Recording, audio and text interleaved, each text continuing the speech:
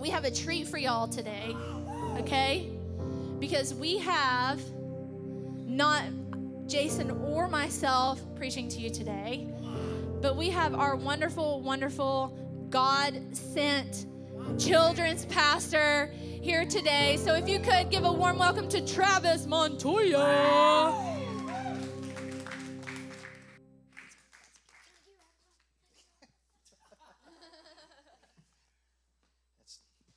Transition up and down the stairs is very awkward. Woo! All right. Man, this is just weird because you guys are all taller than me. And it's over there, only half of them are taller than me. So that's pretty crazy, man. Oh, this is awesome. This is just, wow. I mean, to be up here, to be able to step into the same place that, that Jason and Tiffany and Bob, who sometimes plays drums, preach from, is it's awesome. But wow, spit on anybody in the front row, so I apologize. But man, that worship, let's just praise God for that worship. That was, when she said that she could just go, I was like, I don't even need to talk. I'm like, this really is just awesome. This was just so powerful. I have not been in here for worship for a while, and man, that really just you all just so anointed. That was just, I mean, talk about just praising God in the throne room and being able to do that was just man, that was awesome. That was awesome. I will because I'm, like I said, I'm used to talking to kids, so I will do my best to not say fart as much when I'm up here. But usually that helps me kind of get attention, get them back on track. So, so I'll try not to do that too much throughout the teaching and all this morning. I am just, like I said, I'm for you to know, I'm children's pastor here. I've been here since about August, and man, it's just been transformative for my life just to be a part of this family and a part of this this group here, and really, like, churches say family, but this is like, I have never felt a connection to a church that really felt like, man, this is family. And I grew up in churches and everything, and I've been on staff at churches, and this is like the peace for me. Like, I look forward to Sundays. I look forward to when we have our staff meeting, just coming and being a part, because I'm like, this is my family, and I missed you guys.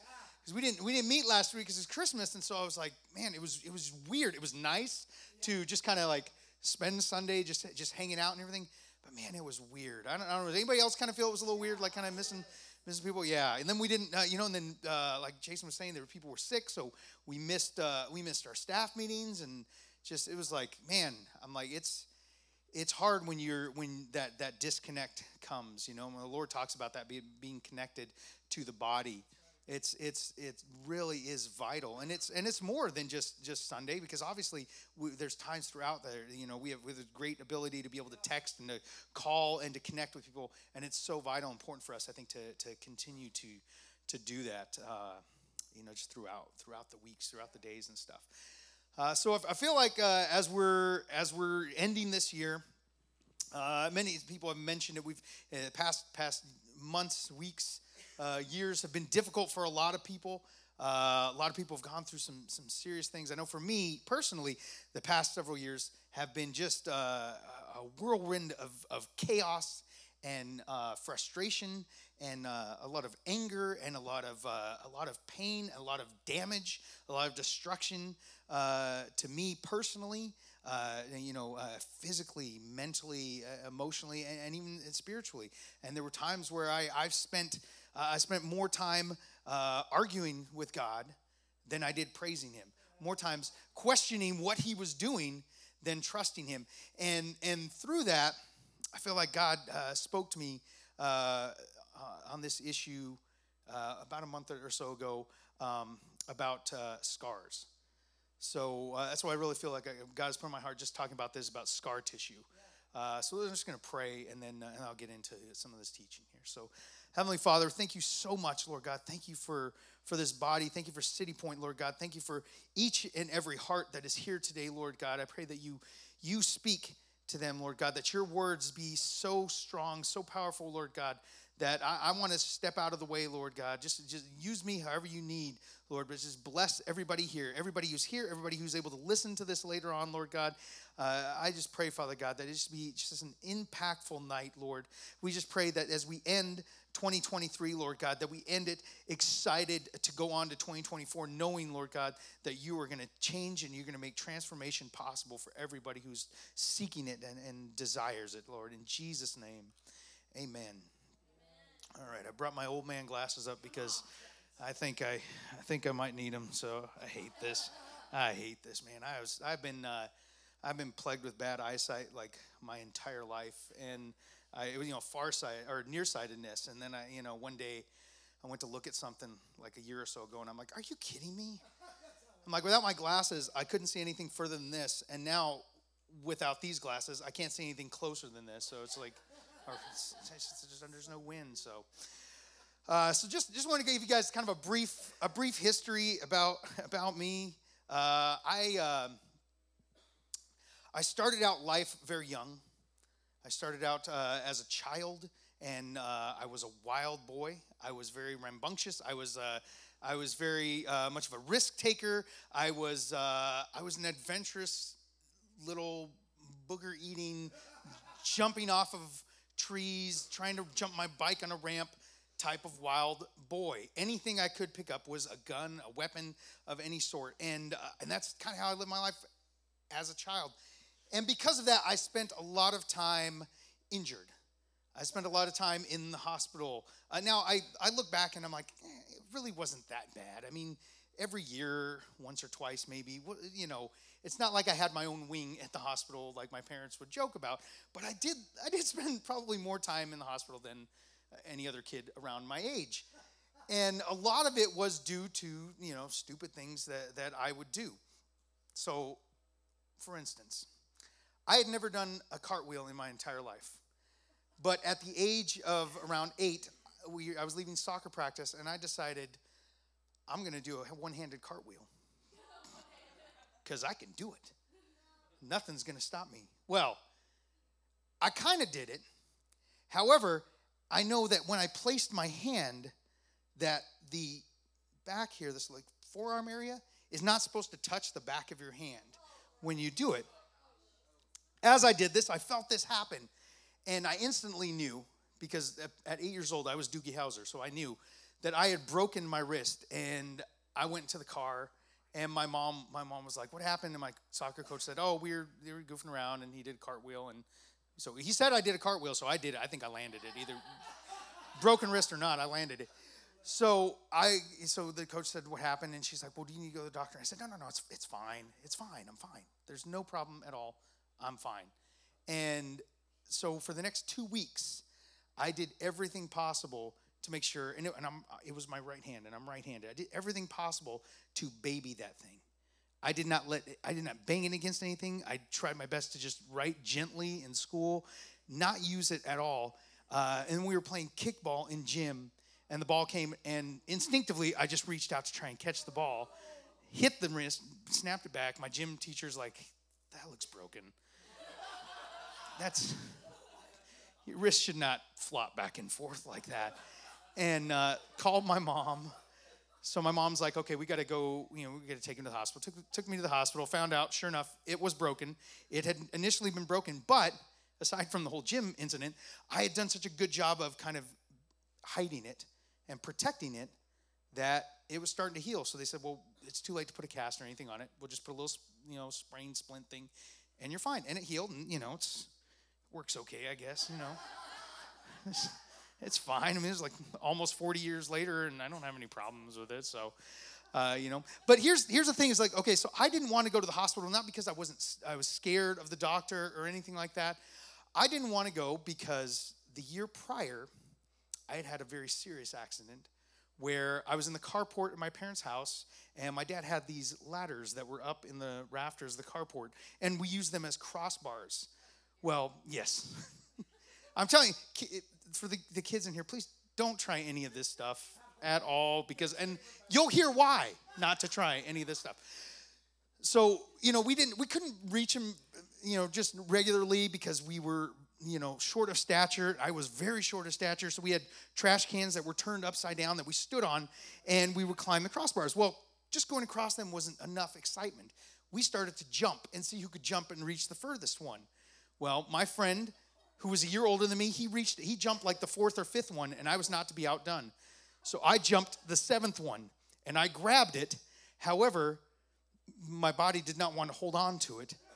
Gravity came into place, and I fell face first onto the concrete slab. I woke up. That's not why my face is this way.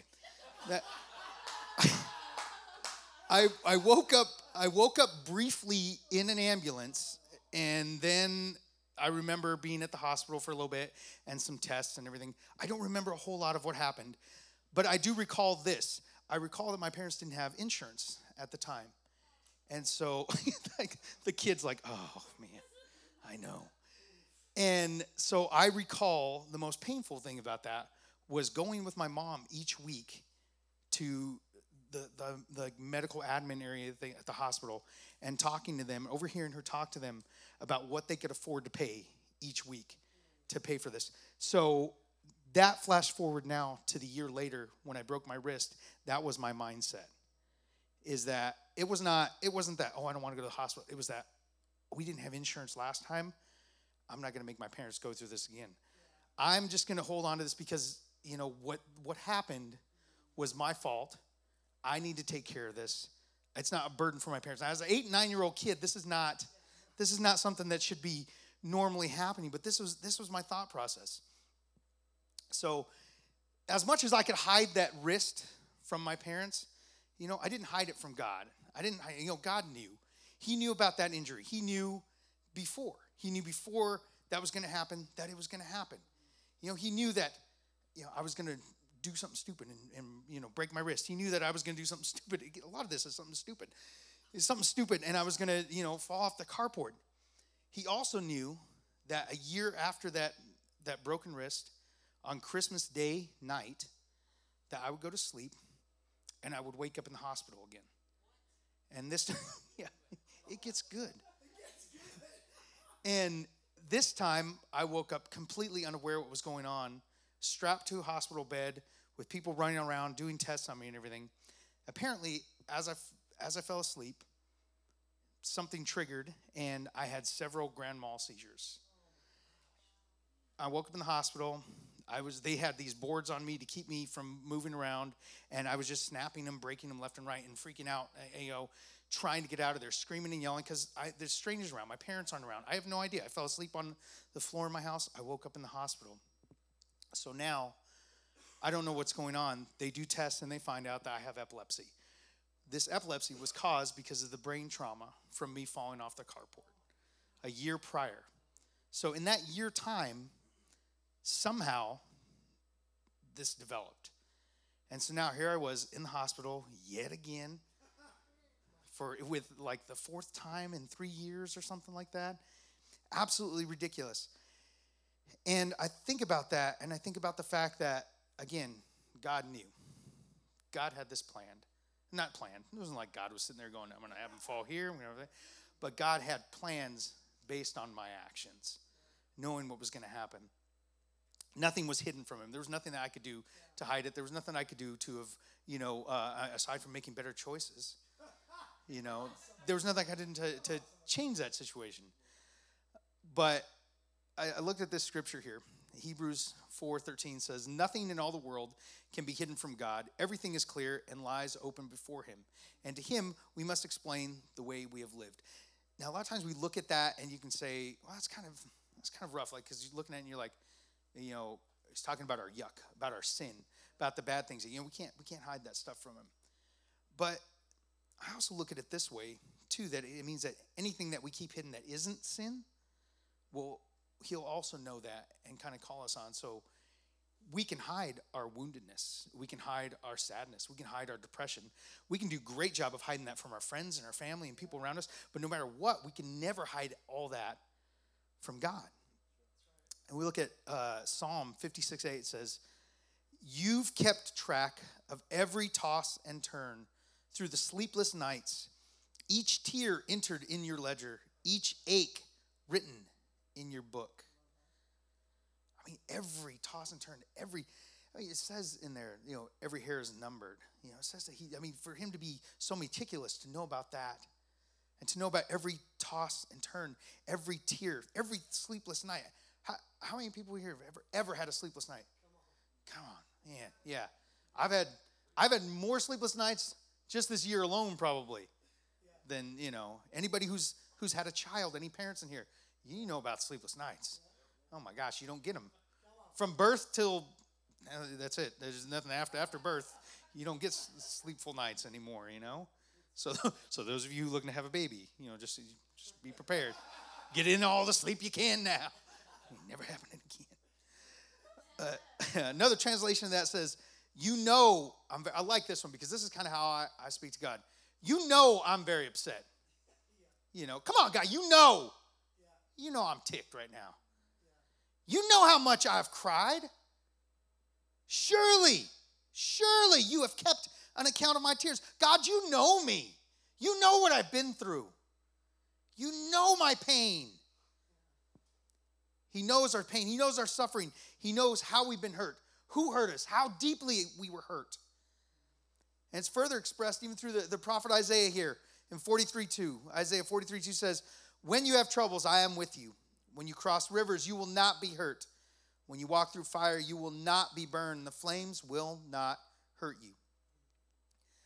Not only does he know, but he knew. He knew about that. He knew that I was going to develop this epilepsy from that brain trauma. He knew I was going to do that. I was going to go through it. I was going to suffer that.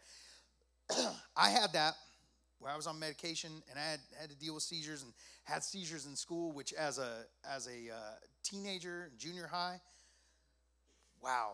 That's if you're looking to rate yourself on the popularity scale, having a seizure in the middle of gym class in 7th grade really doesn't pull you up any notches, So I had to deal with a lot of that stuff, and God knew beforehand, and he prepared me. Yeah. He prepared my family for it. I mean, we ended up having great doctors and the medication that they gave me, and there were people who would say, it's once you have it, you have it. That's it. I knew people who they had epilepsy that they all up into through their adult lives and all. I have not had a seizure in over 35 years. And I praise God. I praise God for that. And it is insane because as the level that it was, people said, doctors said, they're like, this is just a lifestyle. You're gonna have to deal with this. But it wasn't. And my family believed it. And I remember we did this thing at church where we were writing on rocks for New Year's, things that we were grateful for that year. And I was still on medication, but I wrote in there, healed of epilepsy. And I remember, I don't know what we did with those rocks and everything, but I believed it. Yeah. And, like I said, at 16, I was no longer on medication. And now, 47 years old, I'm, like I said, no seizures. And I'm thankful. And I got to do a job where I got hit in the head a lot, not intentionally. I'll get to that. So, because like those injuries as a kid, that was one thing. You would think as I grew up, I would learn from these things and I would change because that's what happens, right? You learn from that. Well, I did. I learned how to fall. I learned how to jump off of things. I learned how to do all that stuff properly. I became a stuntman. I was a professional stuntman for 15 years, and I had very, very few injuries that were, in that 15 years of putting my life in harm's way, I had way less injuries than just like those 4 years as a child doing the exact same thing for no pay. It was just for the glory as a child. But as I became an adult, I learned how to do these things properly. One of the things I learned how to do was a zip line, which I don't know if you guys have ever done zip lining before. I know there's some places here that are doing stuff.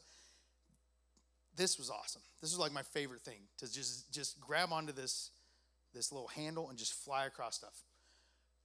First time I did this professionally was over like a 50-foot across the center of this theme park that I worked at. First time I ever did it as an amateur was at the age of 10, when my grandfather built a zip line in the backyard of their house from the tree to the porch. Now, there was a basket that he put it on, so you could sit in this basket and slide down. It was awesome. It was pretty safe. But there was also the option of grabbing the handle and sliding down like you were a spy. And as a child, that was the only option for me. So I'm up there. We would get in the tree, we'd grab it, and we'd slide down. I had a cousin who was 3 years older than me. And we were hanging out, and he was like, let's do this thing where we're like, the building is exploding. And we're going to jump out, and you grab onto my back and slide down. And I'm like, yeah, absolutely, yes, let's do this. So I jumped on his back, and we slid down, and it was awesome. And then the next day, my younger cousin was there. I'm the older cousin now. And I say, hey, let's play this game where the building is going to explode, and we're going to jump on the zip line and slide down. He says, absolutely. The problem was, yes, I was 3 years older than him, but I was a very small child. And I was the same exact size and build as him. And I had very tiny little arms that were not very strong. So I grabbed onto the bar, and he jumped on my back, and we jumped off of the tree and immediately fell. Gravity, I've learned a lot about. When we hit, I busted my chin open. Yes. And he broke his ankle. Yes. This right here, I was going to actually just take pictures of my scars and show you guys, but I'm like, I'm going to show you in person because that's just much better. It's less gross. So you can't see it because it's under my chin, and that's where I grow my beard. But I have a scar there from my split, from falling on the ground. I have a scar on my nose from when I worked at the theme park, and I was practicing with a bullwhip. And I went to crack the bullwhip, and this couple walked out in front of me. I'm not sure if you're familiar with how a bullwhip works and what makes that crack sound. What actually makes that crack sound is the end of the bullwhip is traveling one direction, immediately switches another direction, and travels at double the speed of sound. You can Google this if you want. I didn't have to because I felt it. I went to snap it. Right when I went to snap it, these people walked up in front of me, so I pulled it back real quick. It came back, hit me across the face, busted my nose open, put a giant hole in it. This was before gauges were around, so I couldn't just stick something in there. Busted it, put a big hole in my nose, but also because it travels so fast, it cauterized the wound. So I couldn't just go to urgent care or whatever and have them sewed up. I had to go to the emergency room and they had a plastic surgeon. Thankfully, there was actually a plastic surgeon, was the surgeon on call, came, fixed my nose. It's a little scar considering the fact that basically there was a quarter-size hole in the side of my nose. So that's another scar that I have. I have a scar on my wrist right here. And I'll tell you why I'm telling you about all my scars, all right? I have a scar right here on my wrist from a car accident that I was in when I was 21 years old. I know for those of you who have heard the fact that I've been in car accidents before are shocked to find out that I was in a car accident where my vehicle rolled over yet again. 3 times in my life that I've had this happen. This time, though, it flipped, landed, and rolled out into the desert, and every single part of the vehicle was crushed, completely crushed, except for where I sat. Wow. Absolutely amazing. Absolute God's protection. The only thing that happened was something cut my wrist, severed the tendon, so I have like limited mobility, which is good, though, because the one finger that doesn't really work as well as the middle one, so, that's probably for the best. But it's true. But this happened because of stupidity. Because yet again, I drove angry. I drove upset. So why am I telling you guys about all these things about scars? Because all those things have healed. Yeah. All of those scars are all healed. And that is one thing that we can all agree about. Hey, who here has had any scars? Anybody ever had surgery or cut your hand open or, fallen out of a burning building with your cousin on his back or anything like that? No? So, we've all had that type of stuff. We've all have scars and everything. And the great thing about that is that scar shows that we have been healed. Yeah. That we've been kind of made new, been restored in that. I actually have some facts about scars here. So the first one is that a scar is the natural outcome of the body's normal healing process as it works to repair the skin or another of its organs. After a wound, burn, or injury, the first thing the body does is bleed. I think we all know that. That's almost not necessary to put in there. The second thing the body does is form a blood clot. The very top layers of the clot dry out and harden to form a scab, which protects the wound from additional disturbances. Everybody loves the look of scabs, don't they? Isn't it great? Oh, man, you got scabs in you. It's wonderful. But you look at the fact that it's a healing process. And it protects the wound. The very top layers of the clot dry out and harden to form a scab, which protects the wound from additional disturbances. Protected from the external world, the lower portion of the clot becomes host to cells called fibroblasts, whose job is to replace the scab with scar tissue. So there's a process of it. When you're injured, there's a process of things for that healing. It doesn't just happen instantaneously. An open wound leaves the body susceptible to all sorts of problems, from intense pain to infection. So rather than slowly build skin the usual way, scars are the work of the body's rapid response team. To repair damage that goes deeper than the first layer, your body makes a tissue that's thicker than your skin. Did you ever notice that? If you have like a scar and you kind of feel it, you can feel it is almost like hard in comparison to the rest of your skin. It's thicker. It's more of a protection in that area, so that area doesn't get injured the same way again. A scar is the body's natural way of healing and replacing lost or damaged skin. All right. So when I talk about scars, it's not just our physical scars. Most of us have scars that nobody sees. We have emotional scars. We have mental scars. We have a lot of people have spiritual scars. We talked about that a while back. We talked about about church hurt. People who've gone through church hurt, and there's scars from that, wounds from that. Everybody has been wounded, by people that you love, people that you care about. My goodness, you can't go online without finding some way to be wounded. People they're gonna throw verbal darts at you left and right. You don't believe exactly as them, and it's gonna happen. And that's the world that we have to live in. So we have to understand that if we're affected, if we're gonna be wounded by that, we have to be ready to receive what comes after the wound. So what comes after our woundedness? Well, we talked about the physical aspect of it, that the blood's going to come in there and it's going to create a clot and it's going to cover it up and everything. So what happens in our woundedness if somebody says something about us? Let's say somebody says something about your spouse. And that, if you're married, if you've been married, you understand saying something about you is one thing. Saying something about your spouse or your kids, whoa, yeah, that's not. I can love you like Jesus, but I can beat you like somebody else. That's for sure.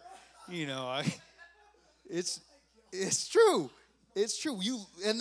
We need to love our families like that. We need to love our spouses and our children to the point that we go to battle for them. Now, that doesn't mean that you believe everything that your kids say, because let's be honest, some of these kids nowadays, mine particularly, even I understand, I know it's not a fully developed frontal lobe issue, but sometimes I'm like, did I pass on some sort of traumatic brain injury to him? Because the things he comes up with, I don't know if that's genetic or not, but it makes you wonder. Sometimes with the kid, I love my son. I'm glad he's not here to hear that. So, but we have this woundedness. We have these wounds that come up, and we need to be able to allow that healing. Now if you're cut and it starts to scab up, and you just keep scraping that scab off and keep scraping that scab off, it's going to possibly lead to infection. It's going to possibly lead to where stuff gets in there, and then there's more that has to happen. They got to cut into it. You might have to have surgery. You're going to have a much worse scar than you ever would have than just because this little cut or something. But we're very adamant about trying to protect things ourselves, trying to make sure that our woundedness is only known to us. That we don't let that be seen. And when we start hiding that, the thing is, like I said before, God knows it regardless of what we say, regardless of what we try to do. God knows it's other people that we're so concerned about. We're so concerned that somebody else is going to see our woundedness. They're going to see that we were vulnerable at some point, that we got hurt. And the problem is we're looking at it completely wrong. If we're so focused on people looking at our scars because we think they're going to see us as imperfect, we've seen it the completely wrong way, because the truth is when people look at our scars, if we're able to be free and open and show people our woundedness, they can see those scars as healing.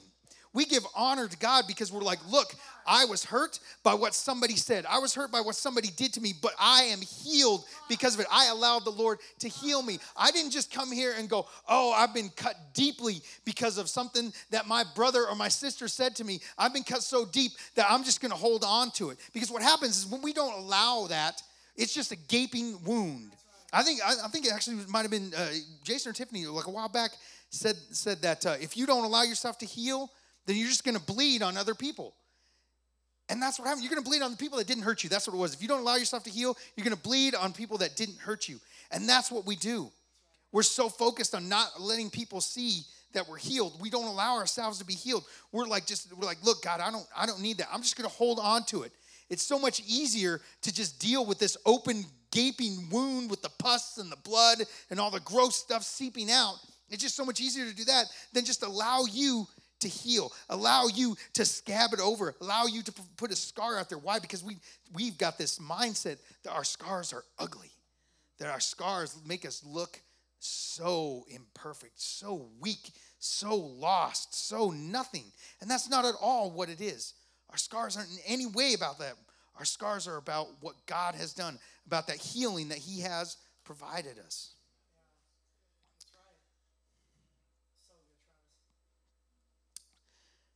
I got some more scripture here for you because I don't want to just talk. I want to let the word speak. We got Psalm 147:3. He heals those who have broken hearts. He takes care of their wounds. It's our woundedness. Man, our woundedness can hold us back so much from what God has for us. For a long time, I allowed the woundedness of what people said to hold me back from doing this. I was a children's pastor at 3 different churches, and it didn't work out. And I'm like, all right, I am probably not made for this. This is probably not my calling. And to have people say things about me from it, I'm just like, okay, I'm just gonna not do anything like that. I didn't even want to help out in ministry. I wanted to just go to church, hide, and go home. I didn't want to be, and I knew going to church was a part of my relationship with the Lord, and reading and worshiping and praying, but I didn't want to connect with people because I didn't want that hurt again. I didn't allow that woundedness to heal. And when I finally got to somewhere where people were like, hey, you know what? I got some scars too. Look at this scar. Look how God healed me on this thing. And I'm like, oh, wait a second. Because see, I thought that the pastors had no scars. I thought pastors were like perfect. That's because that's how they presented themselves, to me, is that they, their problems were not my problems.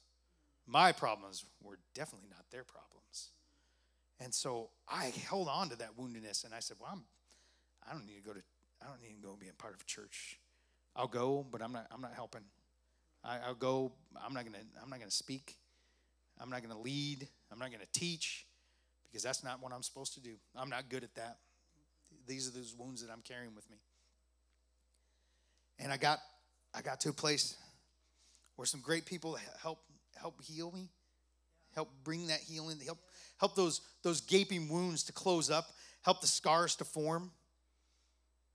And then I was, what's the word, dismissed from the hospital? Was when they kick you out?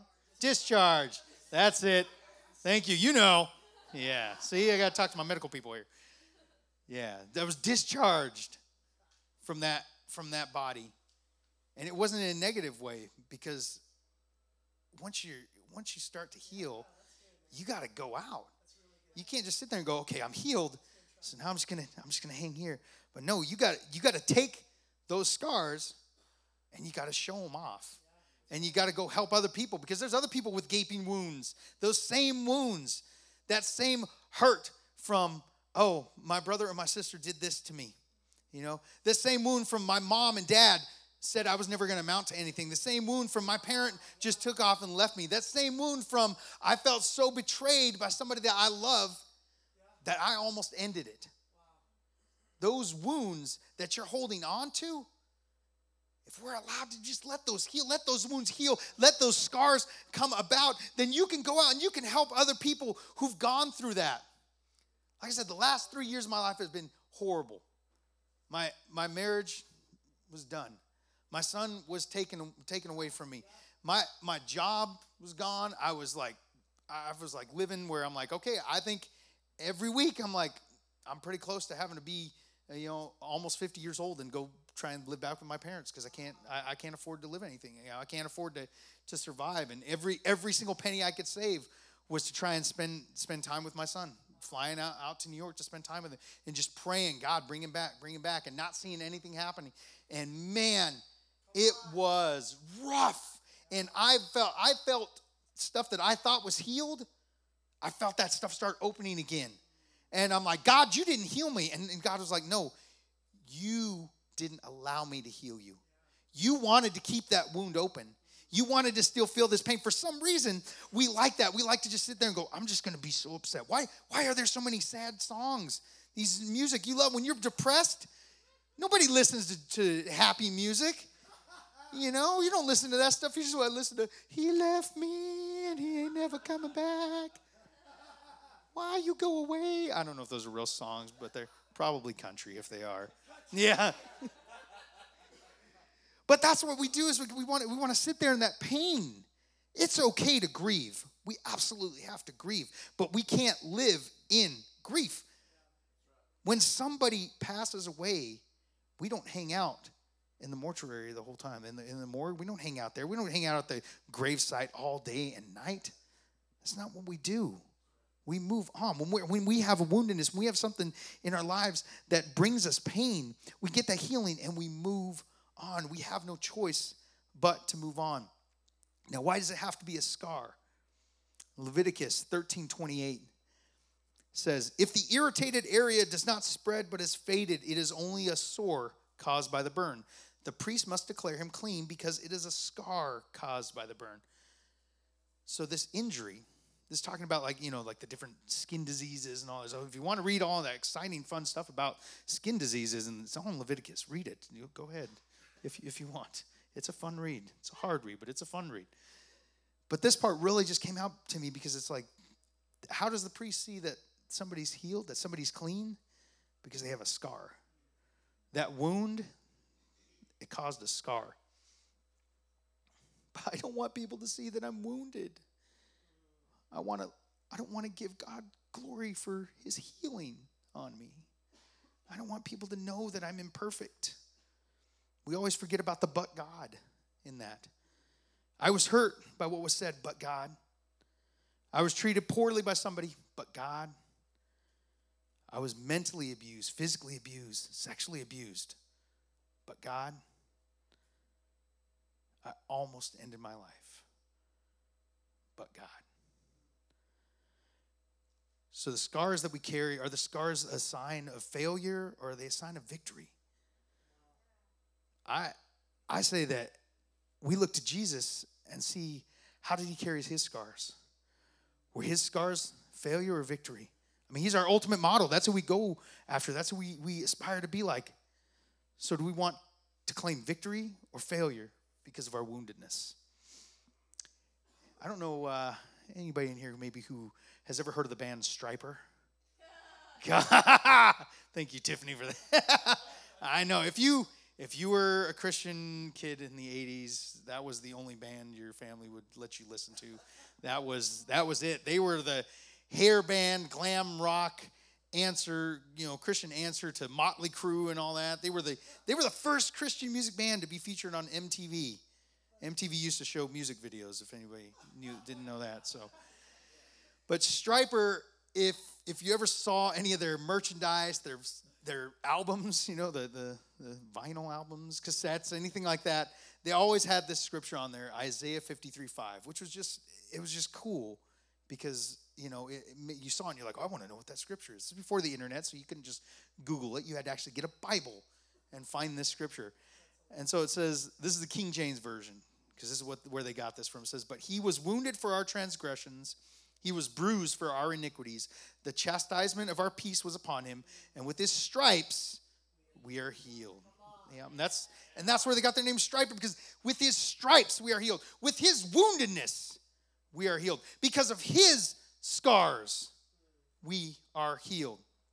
I found this translation, the Message, though, which I'm just like, this to me was like, this is good. It says, we looked down on him, thought he was scum. But the fact is, it was our pains he carried, our disfigurements, all the things wrong with us. We thought he brought it on himself, that God was punishing him for his own failures. But it was our sins that did that to him, that ripped and tore and crushed him, our sins. He took the punishment, and that made us whole. Through his bruises, we got healed. We're all like sheep who've wandered off and gotten lost. We've all done our own thing, gone our own way, and God has piled all our sins, everything we've done wrong, on him. On him. All of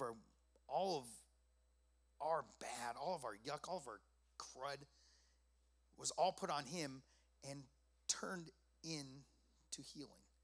It went from woundedness, from the beatings that he took, it went to these scars of healing. And like I said, I got hit in the face with a whip one time. One time is all it took for me to go, that ain't never happening again. I will do whatever to make sure that doesn't happen. And Jesus, was it 40 lashes? 39, that's right, 39 with the cat o' nine tails, yes. 30 lashes on his back with that. And my whip did not have chunks of bone and glass and stuff stuck in it. It was just a regular whip. That one did, and it ripped at his skin. This was the abuse that he took. This is the woundedness that he took in our place, and then it became healing. In 1 Peter, it says, Christ carried our sins in his body on the cross. He did this so that we would stop living for our sin and start living for what is right. And we are healed. Say that with me. We are healed. That's right. More than 3 people. Say it with me. We are healed. Because of his wounds. We are healed because of his wounds.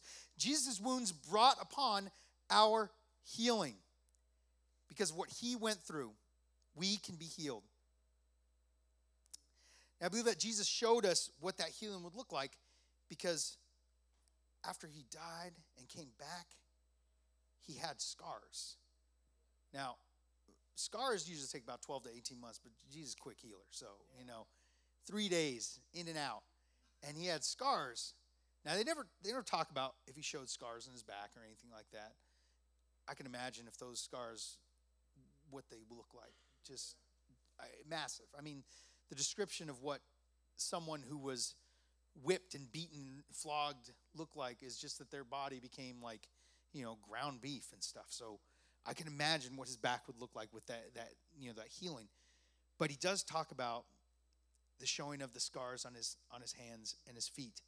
In Luke, it says, while they were talking about this, Jesus himself suddenly stood among them and said to them, "Peace be to you." But they were startled and terrified and thought that they were seeing his spirit. And he said, "Why are you troubled, and why are doubts rising in your hearts? Look at the marks in my hands and my feet, and see that it is I myself. Touch me and see. A spirit does not have flesh and bones, as you see that I have." And after saying this, he showed them his hands and his feet. In John, it says, as he spoke, he showed them the wounds in his hands and his side. They were filled with joy when they saw the Lord. So I look at this, there's a couple reasons why he showed them the scars. One, obviously, to be like, look, it's me. Nobody else is going to have these scars in their wrists and their feet and their hands, and their side. Nobody else is going to have that. But also, look how they've healed. You see the healing? I was wounded, but I'm now healed. just as you can be, just as you will be. There's a song by Casting Crowns called Scars in Heaven, which I think is pretty cool because it says, the only scars in heaven, they won't belong to me and you. There'll be no such thing as broken, and all the old will be made new. And the thought that makes me smile now, even as tears fall down, is that the only scars in heaven are on the hands that hold you now. I think a lot of times people will think that, well, Jesus had scars when he was here on earth to show that healing and everything, but when he's up in heaven, it's in perfection. I don't know. I think that Jesus has the scars up there as well, and I think the Bible even expresses that. Like in Revelation, one of John's visions here, Revelation 5, it says, "Then I saw a scroll in the right hand of the one sitting on the throne. The scroll had writing on both sides. It was sealed with 7 seals. I saw a mighty angel calling out in a loud voice. He said, 'Who is worthy to break the seals and open the scroll?' But no one in heaven or on earth or under the earth could open the scroll. No one could even look inside it. I cried and cried. That's because no one was found who was worthy to open the scroll or look inside. Then one of the elders said to me, 'Do not cry. The Lion of the tribe of Judah has won the battle. He is the root of David. He is able to break the 7 seals and open the scroll.' Then I saw a lamb that looked as if he had been put to death." A different translation says, "The lamb looked like he had been slaughtered." So to me, I hear that and I'm like, that you can see someone that's battle tested, somebody who has scars. And I think that's the vision I get of Jesus. They're like, he's a warrior. He took that beating and you can see it. And I think that's something that God has that shows us that, look, you too can be healed. I mean, Jesus came to show us that everything that he does, we can do. Everything that he was, we could be.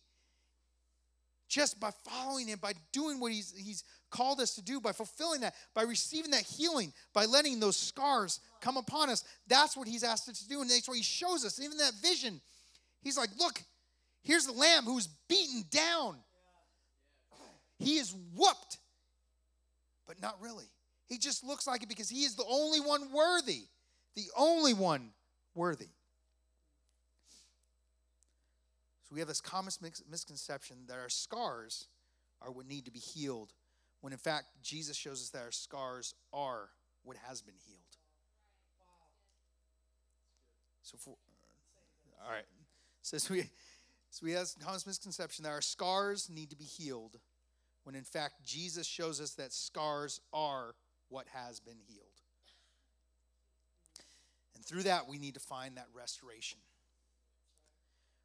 We come to believe that restoration means that we're healed in a way that it never looks like we were wounded.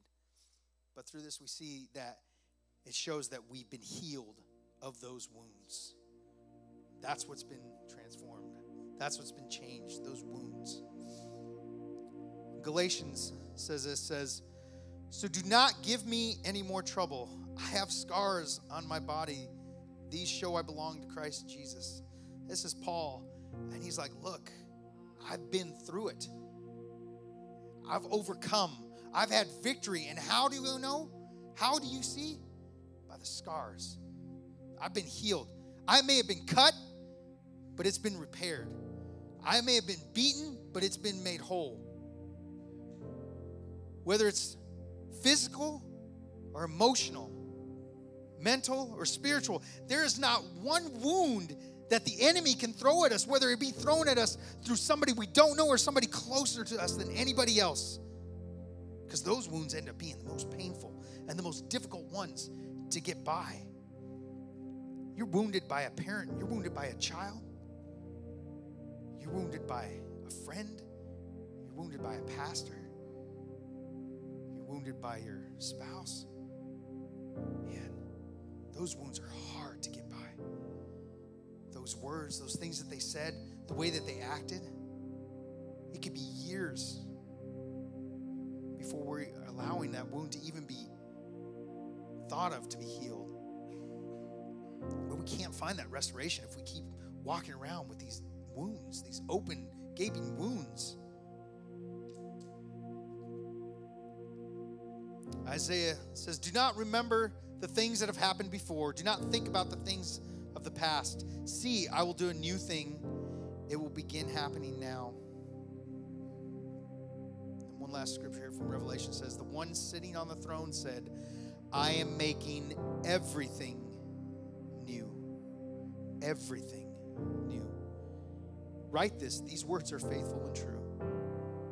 Everything. That's why I say to the kids, I say, is there anything that's not everything? If there was, it would be nothing. So everything be made new. I wish I had musical ability, because music speaks to me so much.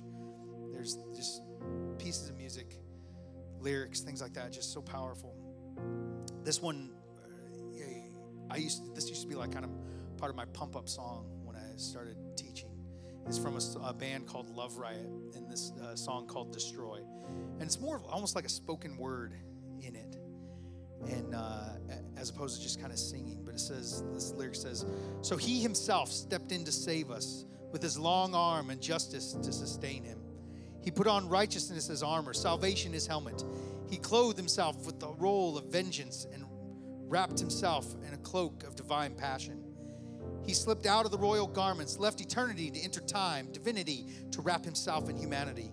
The sea of glass, the ocean of separation, he left peace and for the first time felt pain. Because the very hands that held the stars were now sentenced to wear my scars. So this is my prayer for you guys tonight, is let the Lord give you scars. Let him bring that healing. Let those scars be a testament to others of his love and grace and his power in your life. Don't be afraid to show those scars that no one sees. Let the Lord's healing bring healing to others through those scars. As Jason said earlier, like this is, really feeling that there's going to be some people set free, healing and stuff tonight. So we're going to have a prayer team up here. And if you feel like there's some wounds that you need healing from, I encourage you, come up and get prayer. Let us pray for you. If you don't feel comfortable coming up and letting us pray for you, find somebody you do feel comfortable with that loves the Lord, that will pray for you and that will stand by you and that will help that scar come about. Because I'm telling you, the things that I've been through, the only thing I can say about the scars that I have from them is it's going to help other people with their woundedness. Because it's got to be. I heard a pastor say one time that he stopped asking why, because he felt like God said, for my glory. No matter what the question was or the situation, why, the answer was always for my glory. So let's pray.